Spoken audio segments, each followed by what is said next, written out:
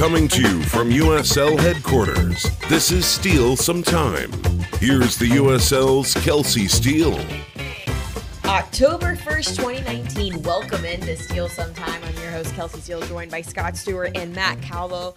Week 30 in championship play was absolute mayhem, and we are here to break it all down for you guys today. Scott, I don't know about you, but I came in to the office on Monday just absolutely like, where do I even begin? Because there were so many pivotal results, Nicholas Murray's 18, his article he does every single Monday, was the whole theme of it was comebacks for a reason. This whole weekend was based on crazy turn of events, teams pulling comebacks that you literally never thought were possible. We're gonna break it down just between the East and the West for you, though, Scott. I have to know which one do you think was the biggest result coming out of Week 30? Hard to argue with. First off, hi. Hi, Scott. Oh, sorry, we just got right into it. I was so excited, No, it's all good. It's spooky season. I get it. Spooky season. Hard to argue against Pittsburgh just absolutely walloping Indy 11 at home. I think that's probably significant. But can we then leave out Indy failing to beat Atlanta United too midweek? Because I think that probably also speaks volumes to where we're at right now in this season. And that's what's difficult, too, because right now our Saturday slates are so jam-packed. I mean, you're looking at probably 15 games or so these last few Saturdays and the ones prior. But now we're at the point, too, where 5 or 6 days of the week, there are games. So there are so many games happening, really important games happening during the week that you almost kind of forget about, because by the time that the Monday of next week comes around, you forgot that Tuesday's game or Wednesday's night's game, somebody clinched that night. Like, there's just so many things happening, and you mentioned Atlanta United too, and they've been able to turn some really interesting results these past few weeks. And of course they drew with St. Louis on Saturday as well, which is a head turner. So I don't know who's more confusing, St. Louis or Atlanta United too. I think I can leave that one up in the air, but I think I'm with you. Pittsburgh and Indy was a very interesting meeting. I just can't get a pulse on the East, Scott. It is just really difficult for me to get a true opinion on what is going on in the Eastern Conference. When you look at Pittsburgh, you have a club right now that nobody has scored on this club in over 640 minutes. So, wow. We've talked a lot about Pittsburgh, and they probably had the best backline, defensive unit, mentality, whatever you want to call it, in the entire championship play. I think I can go out on a limb and say that. But to have that kind of number, and then now at the point where they're also capitalizing and scoring goals. There was a point in time where, they had, a great back line, and they were just defensively so strong, but they weren't scoring goals.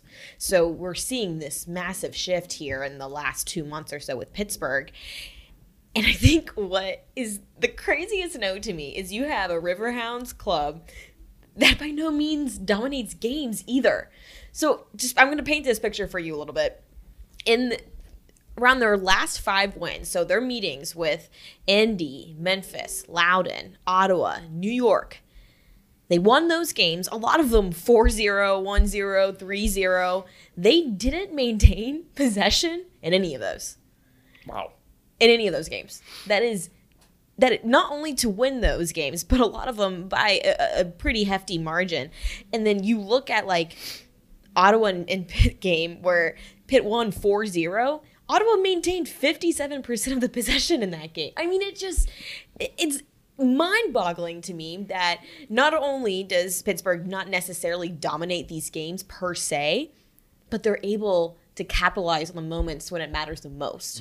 So now when I'm looking down into the postseason, and when we're talking about this picture as a whole, my money might be, hypothetically, because we don't do that here at the USL Championship offices, my money would probably be on Pittsburgh in those scenarios, because when we're talking about how we can't get a pulse on Indy or New York or Tampa or Nashville, you have a club like Pittsburgh who, they might not dominate the game, but they're going to get the job done. Yeah, amen. I mean, they've lost once since mid-July, which speaks on their form, certainly. But This is just Lily ball at its finest, and I need to talk with Mr. Lilly, head coach Bob Lilly, to see whether that's even an acceptable phrase. I don't know if anyone's ever cleared that, but it's been a term. It's been a term making the rounds for the last couple of years. But yeah, I mean, this guy, he's very clinical. He's very efficient. He gets his teams to do exactly what they need to do, Kelsi, just like you mentioned, to get the job done. And that's where they're at in this stage in the season.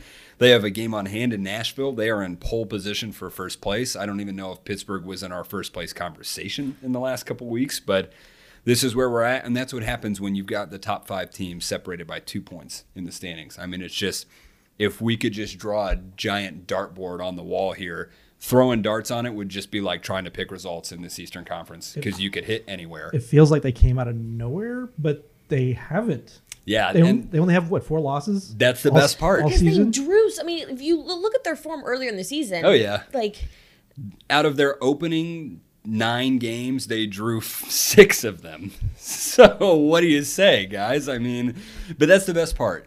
They look like they've come out of nowhere, but if you look at their form, if you go to Championship's beautiful form guide, shout out Mark Hite for putting this together. If you go to the Championship's form guide and you look at it, they've been here. They are like one of those like, oh, you think we've been out of the conversation? No, we've been here type clubs. And you got to love it, man. I mean, power to them. Big win over Indy. And now it's like, if they close out the Eastern Conference, the top team, going to be hard to argue against a long playoff run for them. Their form is kind of like how they play. Yeah. Like they do what they need, and then they sit there and let you do whatever you want, and then they come out victorious at the end. Bob Lilly probably laughs at the rest of the Eastern Conference trying to figure each other out. He's like, that's so silly. This notion of figuring out anyone seems ridiculous to me. Look at how well my team performs because we know us.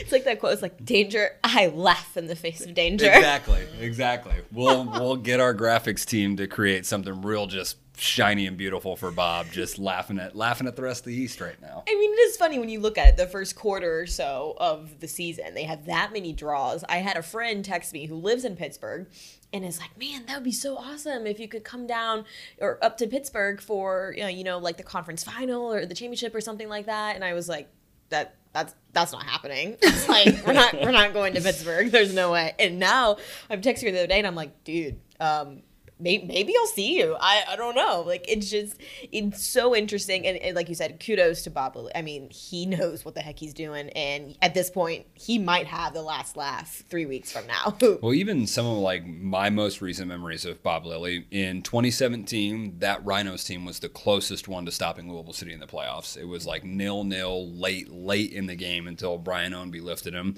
Even last year, Louisville had lost 1 game all year and was unbeaten at home in nearly a calendar year. Bob Lilly's Pittsburgh Riverhounds SC come in June 27, 1-0. They get it done when they need to get it done. And that's the beauty, kind of the nightmare situation for a lot of teams going in to play them, but kind of the beauty of their simplicity. You mentioned that Louisville City FC side, and they had...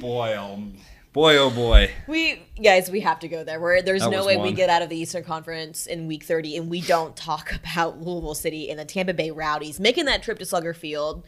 It looked like it was over, that Louisville was going to continue this stretch of just getting the job done, getting another 3 points, having another fantastic showing at home. And then all of a sudden, the Rowdies go, you know what? Nah. And just completely shut the door on all hopes for 3 points at home for Louisville City. They're up 2-0, and in the 87th minute, Sebastian Guinzotti steps up to the spot, knocks that one in. Then in the 89th minute, Lucky Mkosana, which I'm sorry, but like the soccer gods could not have scripted that any better. Perfect. Welcome back to Louisville by being back with the Rowdies. It's just so like he gets a goal against his former club. It's just too like we're watching this happen, and I'm like, there's no way. There's absolutely no way that what we're watching is actually unfolding, and sure enough, it does. And it's just, I mean, that's a really deflating loss for Louisville. Yeah, I mean, it's just like to have that lead and then let the Rowdies back in through a penalty, and then your confidence is your guard's just down at that point. Yeah, your guard's just down, and it just, I mean, obviously to let that second one in is going to be deflating. But Kelsi, you and I were talking on Saturday, like holy cow, if this Louisville team was 100% fit. Oh, my God, yeah. And I'm hoping we get that 100% fit Louisville team in October, late October, maybe November as well. But a star-studded cast, and it feels like out of the 2 stars above them, they really only have 1 right now. And that's what it feels like. What a line there, Scott Stewart. But it was funny because I messaged you and I was like, they had just flashed to the bench prior to starting the game. And I see Paulo Del Piccolo with a penny on. I see Luke Spencer with the penny on. Who else did I see? George with the penny Davis. on? And George Davis. Yep. And I was like, are they okay? Like, is this, are they injured, or are they just, they're that deep right now that those 3 aren't in the starting lineup? I mean, it is terrifying to think that if those 3 guys are healthy, I don't know, 3 weeks from now, it's a different ball game. Absolutely. The Eastern Conference is different with a healthy Louisville City FC. No, I mean, and that's kind of like the best part about Louisville is maybe they haven't shown their full hand yet. And I think a few of their fans have been rightly frustrated that this is the first time they won't finish in the, at least as we know, there's still, in theory, time to do this. But this will be the first time they aren't in the top 2 in the East since inception. And that Louisville fan base, obviously, with 2 consecutive championships, holds that team in very high regard, has very high expectations for them. You've heard some disappointing rumblings out of the city of Louisville that the team hasn't performed quite to those expectations. But I feel like you also have to give them a fair shake and say that even guys like Napo Matsoso, who came on late last year, has done a really, really solid job filling in for the likes of Paulo Del Piccolo, who truly is an irreplaceable figure in that starting 11. They're going to need some time. Like I said, I'm really hopeful they can become, as close to 100% as possible, because I think that's when they are the Louisville we're used to, but time will tell. Listen, if you're Louisville, gotta know that you're not the only one who suffered on Saturday night, because you head over to the Western Conference, and my goodness, did we have some results coming out of Week 30.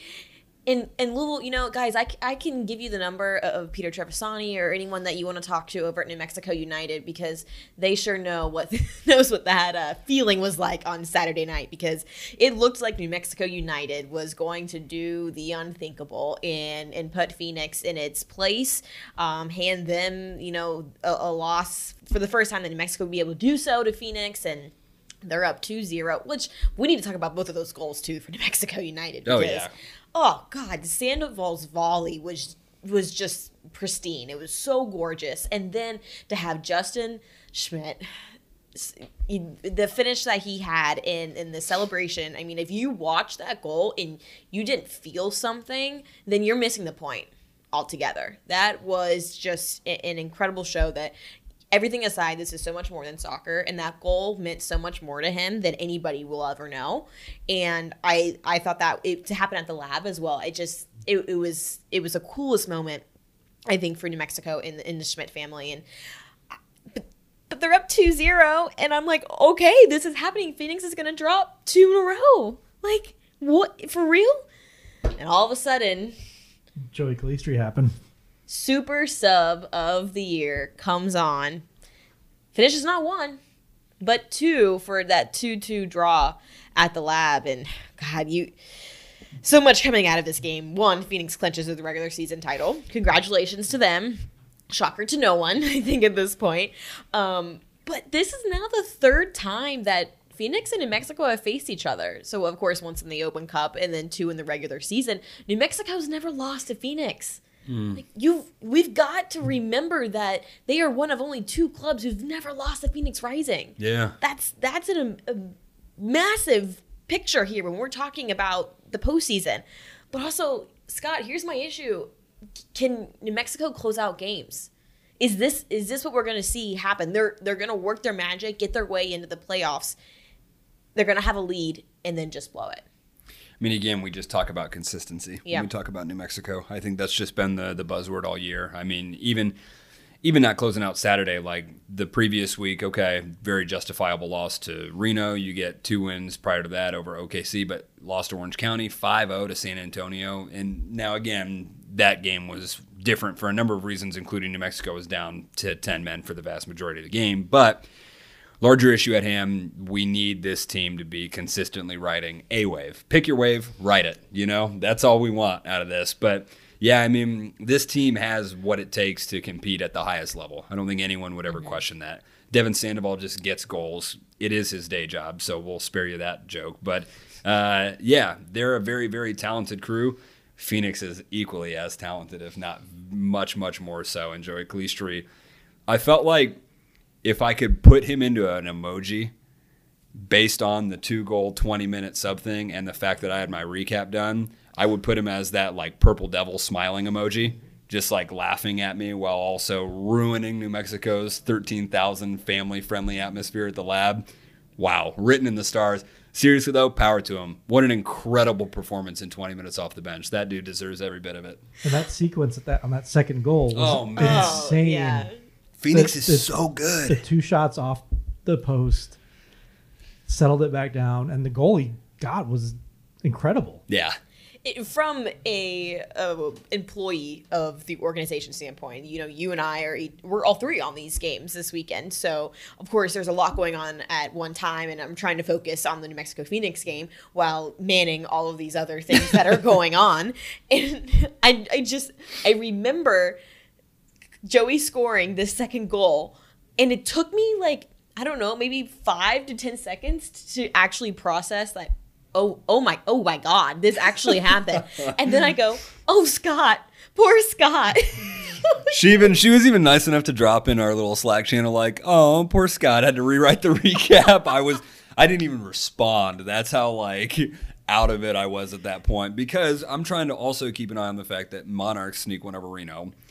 LA beats OKC 5-1, the second to last nail in that coffin. And then this is happening in New Mexico. Circus. So much happening in the Western Conference. Do you think that San Antonio's win over Fresno is bigger than El Paso's win over Sacramento? That's a great question. I think, no is my initial inkling. Okay. That win put San Antonio above the playoff line at this point, and I love every single club employee, fan, player down there, but at this point I'm not inclined to say San Antonio deserved to be in the playoffs, given how they've performed recently. Good solid win over Fresno. I still think it's very possible that San Antonio get there, but they will need a little extra help because El Paso, based on their recent form and the fact that they are our Wednesday night soccer game of the week, they've got a big opportunity to go out and get 3 points and distance themselves.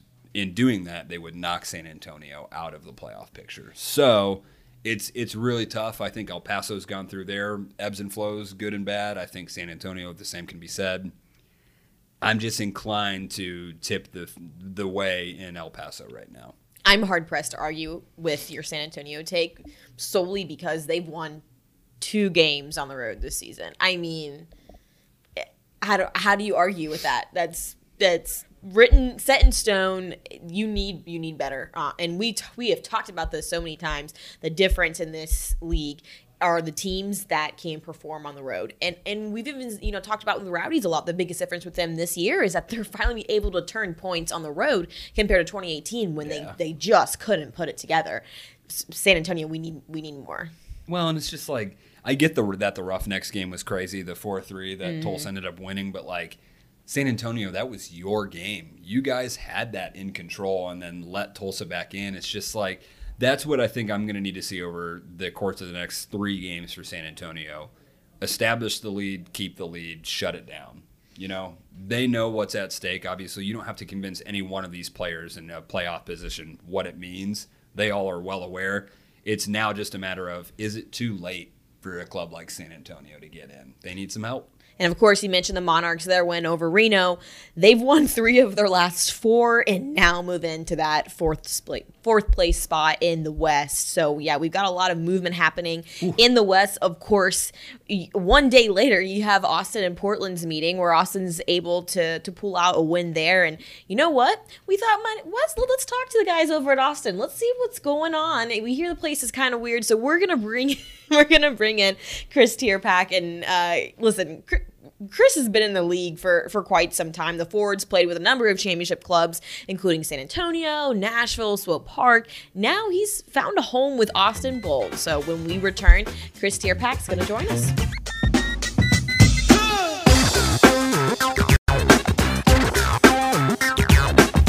This is Kris Tyrpak with Austin Bold FC, and you're listening to Steele Some Time. Welcome back into the show. Kris Tyrpak is here. Kris, how are we doing today?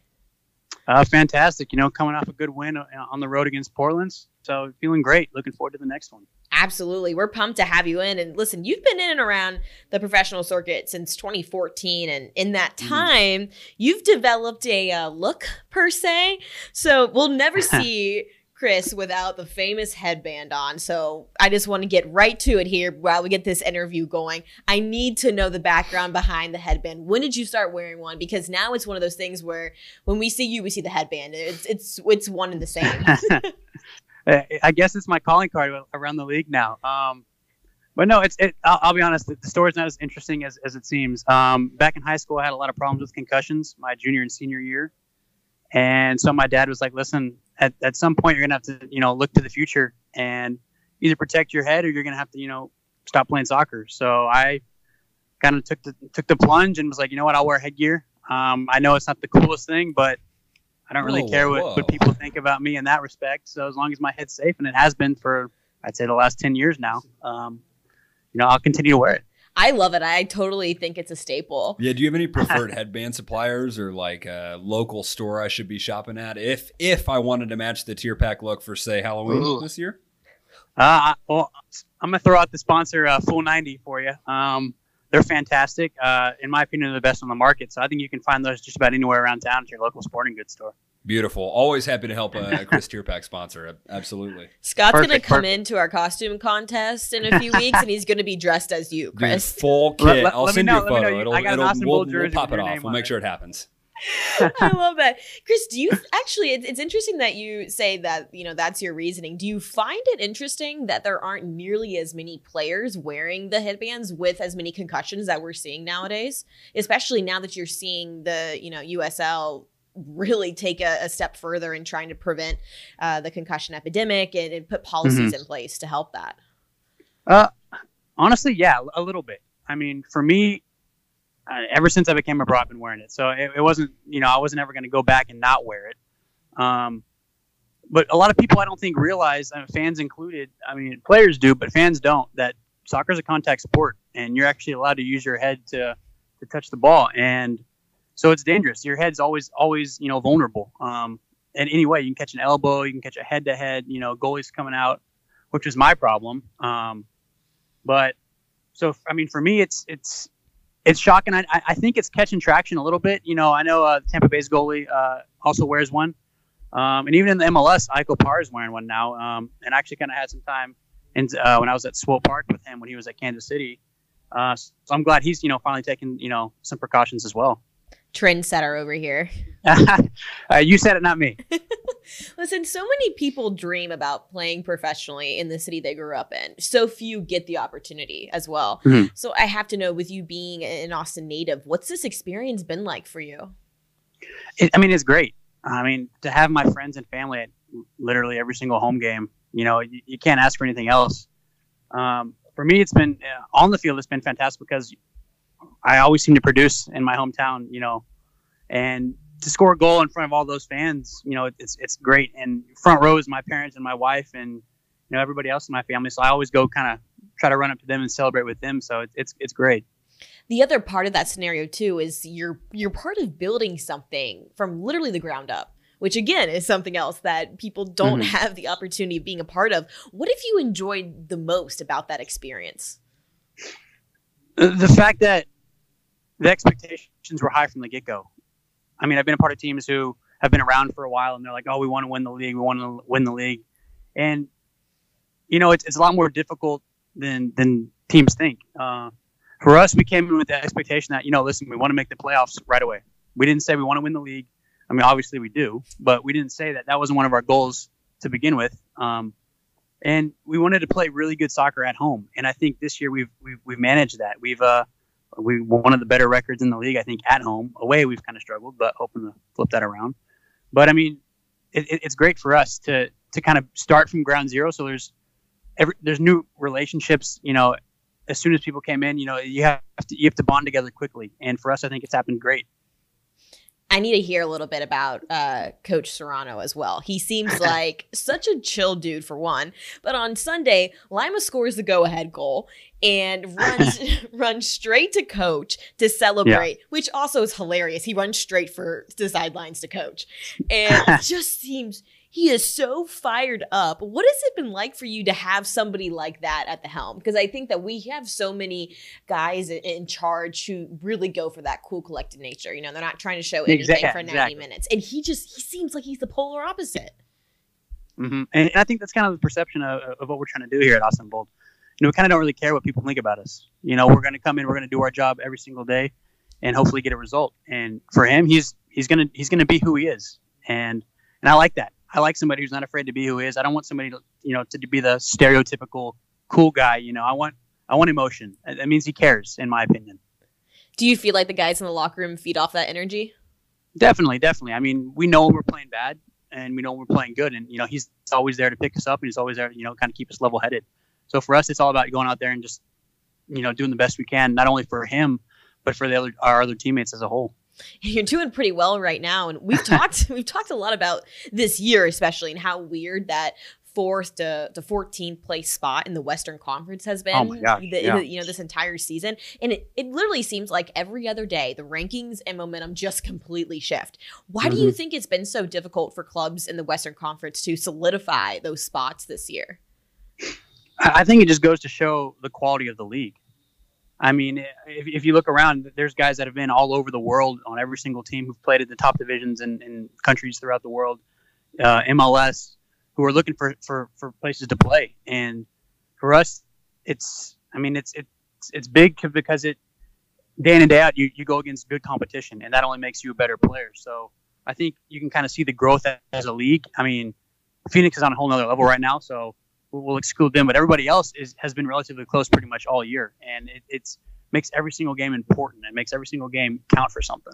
It makes that postseason picture look awfully fun. Exactly. In the coming weeks, it's right around the corner. And you said earlier that that's one of your guys' goals when you started Austin Bold FC, and you're in that 5th place spot right now. You're in prime destination. What does Austin Bold need to do to make a serious run for the trophy?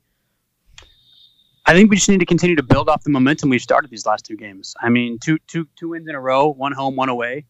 Like we said, we're in the final stretch of the season. There's only 3 games left for us. Unfortunately, they're all on the road. But we're hoping to kind of turn a new page here. We want to get those road victories that have kind of eluded us throughout the year. But yeah, I mean, so for us, it's just to remain consistent. We know how we're going to play. We know how we need to play. It's just about going on the road and executing that. It's interesting you've mentioned the home and away differences quite a bit, and Scott and I have touched on that quite a bit as well in the pod this year. What's the difference? I mean, there's obviously the home field advantage, but I mean, take that one step further for me. Why is there such a substantial difference in performance when you're home and when you're on the road? And I'll be honest, if I could figure that out, I would be the first person to change it. Fair. But for us, yeah, I don't know if it's the travel. I don't know if it's, you know, guys want to be home. I have no idea. I'll be honest with you there. It's just sometimes luck is in your favor. And, you know, for us, I feel like luck hasn't necessarily been in our favor on the road this year. So hopefully, you know, we can change that these next couple of games and into the future. A lot happened in these next few weeks and into November, Kris. This was awesome. I'm so glad that you were able to take the time to stop in and chat with us, and we really, really enjoyed having you on. And I think I can say for everyone here in the room that we are really looking forward to seeing what Austin Bold can turn these next few weeks. And I mean, thank you guys for having me. It's always a pleasure. I got a headband headed you guys' way. Love that. I'll DM you my address after this. Sounds like a plan. Kris, thanks for stopping in. All right, you guys have a good one. Hi, this is Meg Linehan of The Athletic, and you're listening to Steele Some Time. We are back on in to Steele Some Time. Absolutely loved having Kris Tyrpak in. Killed it. Headband king. Dude, how cool was he though? I mean, just super genuine. He feels like he's been in front of the mic his whole life. I mean, he knew what he was doing. Well, and for a 27-year-old, I think he has a long future in soccer in any capacity. Yeah, and love that he's steering that ship over in Austin. He's doing a heck of a job, and generally really excited to see if they can put add on to that form that they have going right now, especially on the road. And if anyone has any ideas on how to help Austin on the road, send Kris a message. Yeah, just DMs are open. Let them know. Yeah, they got a big one on the road this weekend. And we'll get to that, but before we do, let's talk a little bit about social media. And I don't think that you can be a sports fan and not have an idea of what's going on in the state of California right now. So for those of you who don't know, let me enlighten you real quick. On Monday, the California governor, Gavin Newsom, signed a law into play that it pretty much makes California the first state to allow college athletes to receive endorsement deals. So this could even expand further upon paid youth and coach positions or signing autographs for money. So a lot of things coming out of this bill. One of the bigger ones also being that it could really impact female athletes, give them some opportunities, because as a professional for women, and there are limited opportunities. There's also there's a lot of layers into this bill. One thing that I really want to get at is that the NCAA has come out and they are not a fan. They are calling the move unconstitutional. I have one concern. So I am a UC basketball fan through and through.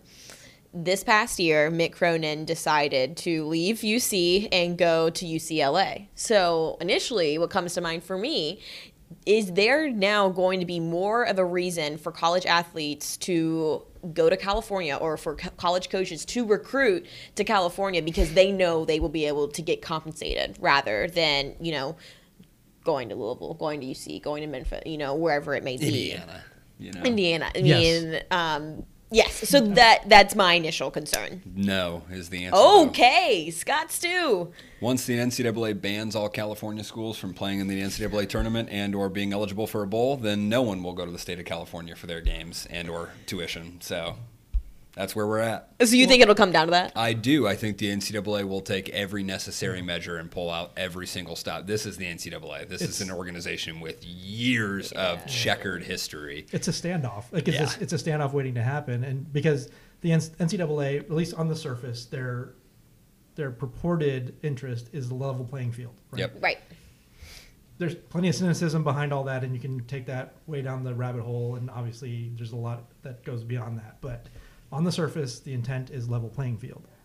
They're not going to allow a situation where the playing field is intentionally not level. Right. So there is going to be a showdown coming, and the result may very well be no one from the state of California is a part of the NCAA. I mean, you get enough states to participate in legislature like this, and then the dynamic changes. So I think we're just looking at a tipping point. I mean, this is significant in that we could be looking at the broken mold of collegiate athletics as we know it right now.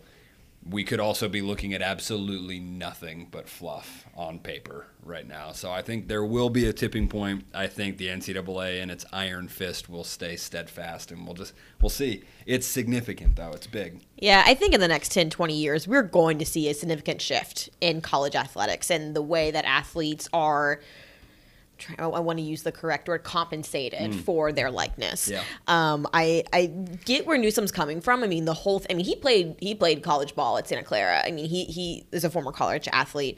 I think the whole reasoning behind this is to provide athletes with equal opportunity, especially for those who come from, difficult backgrounds, which I totally get. Not sure if this is the correct avenue for that. I think it's important to be having this conversation, though. Absolutely. There has to be that initial nudge or shove, right. Violent shove sometimes to make things happen. And the reality is change rarely happens immediately in any circumstance, in any situation in life. So it's the gradual, eventual change, but it starts with someone making that first violent shove in a direction. And this may be it. Yeah, it feels like the NCAA has slammed the door shut on all previous attempts, but the state of California got their foot in on the edge just before the door closed, and they're like, hang on, we have a couple more things to say. So Really interested to follow this one. Yeah, it definitely makes for good talking points for people like us. I just hope it leads to me being able to get NCAA football on my Xbox again. And you could play as Reggie Bush instead of running back number 5 eventually. What a hard life you guys must live. Oh, I know. Trust me. Elsewhere across social this week, though, I think that we have to give some shouts to Phoenix Rising. They clinched the title, the regular season title this week on the road in Albuquerque. Did something truly unique, though. They brought in their supporters into the locker room as they were, popping the champagne and celebrating and all of that. So Phoenix put out a bunch of really cool videos as all of this was going down. And you've really got the supporter section going at the drums in the locker room. Solomon Asante having a bottle of champagne, pumping it up and down. I'm like, you can't make this stuff up, you know? This is so good. And then you have Didier Drogba quote tweeting the whole thing, saying that maybe I'll bring the boots back out for the final game. Now everyone's just shook. Phoenix, you're killing us here. Oh, it's Drogba doing the same thing he did last year, right? With come retirement time of maybe not, maybe not.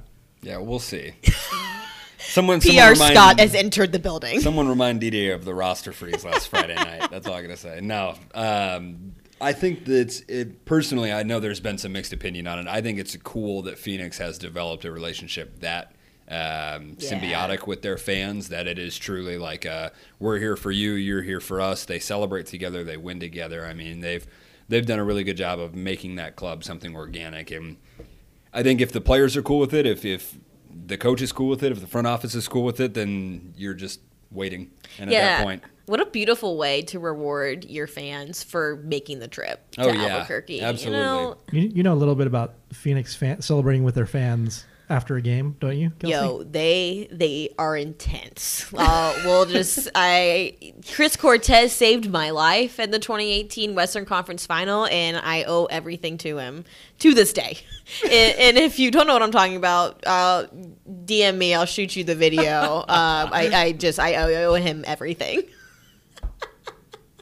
The bodyguard. Matt's laughing, but Chris literally had his he was covering me at this point because all the Phoenix fans are trampling. I mean, they're pumped. I get it. I get the fandom. But a part of me, I was like, this might be the end. We might lose me tonight. May not make it to Louisville next week. Make it to Louisville next week. So Phoenix, congratulations from all of us here, and love seeing all the celebrations on social. Truly cool. Let's talk week ahead, Scott. Week 31. We are dwindling down here. The weeks left. October 20th is when it all ends, you guys. We are so close to the end. 20 days. 20 days. There are 6 days of week 31 we have action as well. So 7 days this week, 6 of those USL Championship action on. So if you need something to do, just turn on ESPN Plus. I don't know what else to tell you. And it's going to start, the big one is Wednesday Night Soccer. ESPN 3, Fresno is visiting El Paso, I'm all over the place. El Paso, Fresno, going at it on ESPN 3. This one's going to be super interesting, especially with the run that we're starting to see here with El Paso as well. In Fresno coming off a loss. I mean, I'm genuinely curious of what the result could be out of Wednesday night, Scott. Yeah, I mean, Fresno's in good shape in terms of they've clinched. They know what their playoff future looks like, so that's obviously timely for them. Something about me just wants to keep plugging the little train that could storyline with Locomotive, though. I mean, it just makes sense. They've had a really tough year. They've had some really high highs and some really low lows, and now they're at a stage where it's crunch time, and they need a conductor in Mark Lowry to get them there. They need the right people in the engine room to see them through this weekend, and they know that if they stay on track, they have an opportunity to reach their end destination, which is the playoffs. Are you done? Can that be the end of it? Are you good? I'm good. How long? That was good. Yeah. I thought that was good. Do you need to chew on that a little bit? Yeah, I'll give it some time. I'll steal some time in my head later. I can't with this guy. This is way too much. You've got to shut this That down. wasn't planned. Matt Calvo. That wasn't planned. I just started thinking of train puns. All right, it happens. It happens. Listen. El Paso is really cool. They're a good organization. I'm looking forward to this game because it's a big opportunity for them. No more train jokes. Elsewhere across the league, we've got to talk about quite a few matchups on Saturday that we have so many head turners. Birmingham and Charleston is going to be very good. Some implications with that game as well. North Carolina clinches a playoff place with that game, regardless of the result. That is true. So they say. I heard that. You heard that as well. So, yeah, playoff implications there. We also have St. Louis and Louisville. And we also Battle of the Lose. Battle of the Lost and Confused. King's Cup, baby. I don't know. You gotta love it. And of course we have Las Vegas and San Antonio, which is my match to watch that night. A lot of implications around that one. So I think you look at a Las Vegas side that is extremely good at home. Very, very, very good. And I mentioned it earlier in the episode, but you have a San Antonio side that is very, very, very bad away. 2 games away, to be precise. These two clubs are both on that 10, team line. They're both trying to make it above that line, so you have a lot really riding on this game. That said, I think if San Antonio can take 3 points away at Cashman Field, oh my, I'll take back everything I say, because that takes away from everything else that you've done on the road this season at this point in the season, in my opinion. Yeah, and I mean, Vegas are on a thread in terms of playoff hopes. So this is a big Saturday for them. San Antonio, I mean, we're just getting to a stage, and this is the best part of the season, we're getting to a stage where teams in that position just know it's win or bust, guys. And so this is when we get our, maybe not always as high octane as we want it to be, because some teams are a little bit more methodical about how they approach these final games, but this is when we certainly get the most intense period of soccer. It's interesting, too, because we had so many late game winners this past week in Week 30. It makes you wonder, is that there? Is the gravity of the playoffs just starting to be more prevalent? And there's just pressing more and more towards these last final minutes, whereas they might not have pressed so hard, the first quarter of the season. It's a good question. I don't have the answer, but neither. I do think it's a good talking point. I do think that any one of those players that steps out there and says we're not thinking about a playoff place, we're only thinking about 90 minutes is lying. Yeah, it's a PR move. Yeah. Week 31 is going to be good. Again, more and more teams now getting that place where they can possibly clinch. We mentioned North Carolina. We're ready. You guys need to deliver, and we're moving right on into the 2019 postseason. But before we do that, Matt Calvo has a question for our Shots Fired today, and Kelsi Steele has got to redeem herself. So I've got my work cut out for me. Shout out to the offer to phone a friend for you on Twitter. Yeah, that was very I nice. feel like that is the lowest of the lows that could happen for me at this point, that people are acknowledging how awful my performance has been. We had a food question last week, correct? Yes. Yeah. We had I tried to put it on a tee for you. And I know you did. Whenever the last, I don't remember. Whenever the last food question, I try to put that. That's usually Kelsey's wheelhouse. Sure. I love to eat, man. So I'm trying again to because I am empathetic toward you, to put it on a tee for you this week, and we're going to go in the realm of social media. Oh. I don't know if it was just a phenomenon just this particular Friday or what the deal was, but it seemed like everybody that I am connected to on social media this past Friday was using the phrase "Friday." Yeah. All day Friday, to the point where I'm done. Enough. That phrase needs to stop and go away. No more Friday. Okay, it's over. I'm okay with this. I wasn't all that thrilled about it to begin with. I'm like, yeah, okay, I get it. It's mildly clever. Yeah. But I was like, by this, I don't know what it was this last Friday, but I was like, Friday needs to end. You'll have points in time where you see brands just desperate for content like especially on Fridays too, when you're just trying to make it like, especially they have games on Saturdays, things like that. So Fridays, like, okay, cool, I can like post a funny picture of like one of our guys flexing or something and hashtag it Friday, and that's my content for the next 2.5 hours. Like, I think that's where we're at. I'm done with Friday. Yeah. All right. So today's topic is, what are you done with on social media? Oh.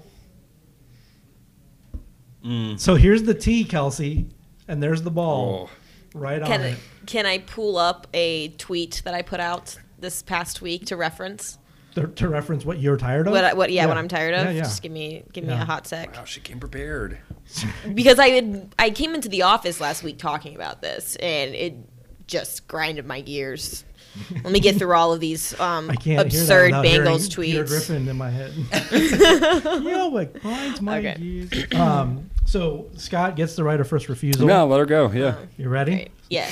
Okay, go. I am sick and tired of the unoriginality that we have with social media brands. On September 24th, you had the Chargers come out with a really cool tweet with their header, and like they couldn't fit their QB and this none in it, and they were like, "Oh, quote tweeted it. I think we figured it out. Check our profile." And then an hour and a half later, you have the Indians do the same exact thing with one of their players. Quote tweeted, said, "Think we got it. Check our header." People thought they were so funny, and I'm like, "Yo, they literally just copied the Chargers. Be original." Originality, or lack of originality. Ow. Kelsi is done. Yeah, no, it just bothers if me. I can bottle that up, can summarize it all into one I think thing. I just tore my ACL during an argument. God. Very impassioned. She was fired up. You hurt herself physically. All right, Scott, are you ready with your what are you done with on social media? Sure. Doesn't inspire confidence. Go. Social media as a whole can't be done away with. So I think if I had to pinpoint something, it's probably like all of these. God, I'm gonna really make myself sound like an old curmudgeon here, but probably all these like kids phrases like mood, like, oh, that's such a big mood, Like vibes, like just like words, man. They matter. They have meaning. They have dictionary definitions often, and more often than not, I see these terms being abused for what they were not intended for. Should I tell him that we had a conversation just 2 days ago where you said vibes and I said mood? Ah, good. Good stuff, guys. Bring it to real life. That's what we need more of, clearly. Dying. It's so funny, too. I was on the in the car on the way to work the other day, and the DJ had mentioned something about there were like 2,000 plus words added to the dictionary. That number could be like way off, but just some like dad jokes was added to the dictionary. Some just like really crazy words that I didn't realize you could actually define, which I feel like goes right in line with your argument, Scott. But like dad jokes, like mood and vibes aren't like dad jokes. Those are just like, I'm not even going to continue that sentence. I think that I think dad jokes are great. I'm clearly, as was with my train reference set earlier in this show, I'm totally cool with dad jokes and puns. Would you say you're on board? Yeah, absolutely. Absolutely. Punch my ticket on that one. I'm all in. However, I think the kids these days are just taking it a step too far, and we're getting to a point where I don't even know if I can relate anymore. No TikTok for Scott. No, I actually love TikTok. I'm on there. I look at the videos, and I get about 5 in, and I'm like, I need to read a book or something to like cleanse my brain. Bravo to Scott for dropping the kids these days. Thank you for using that phrase. Dude, I'm a fan of listening to the kids, bro, but like we have limits. We are adults in society. Honorable mention and big shout out for dropping the kids these days. Thank you. Kelsi just needs a win. That's all right, man. I No. understand. I don't want a pity win. Give me give me a a win win. I deserve. Like, you brought the heat. You physically hurt yourself. I did. I've got an orthopedic appointment on Friday. You physically hurt yourself in the process. You brought the heat. You brought the heat like you haven't in a while. Thank you. So, Kelsi Steele will take home the win this week. Guys, this has been a long time coming. I would It's like to thank you momentous. all for bearing through this really detrimental time for me and my ego. We're gonna have the form up on the USL form. The form guide? The form guide. They have Kelsi's form up there. Yes. Yeah. Actually, that'd be a pretty sweet addition. I know Mark is capable of many things, and that's probably one of them. Yeah, don't put that idea in his head. Guys, week 31 is well underway. Lots going on this week. Thanks for listening. Thanks for catching Kris and enjoying our chat with him. Looking forward to seeing what Austin does the rest of the season. We'll catch you next Tuesday for week 32 play. Until then, Kelsi, Steele, Scott, Stewart, Matt Cavo, we will catch you next time.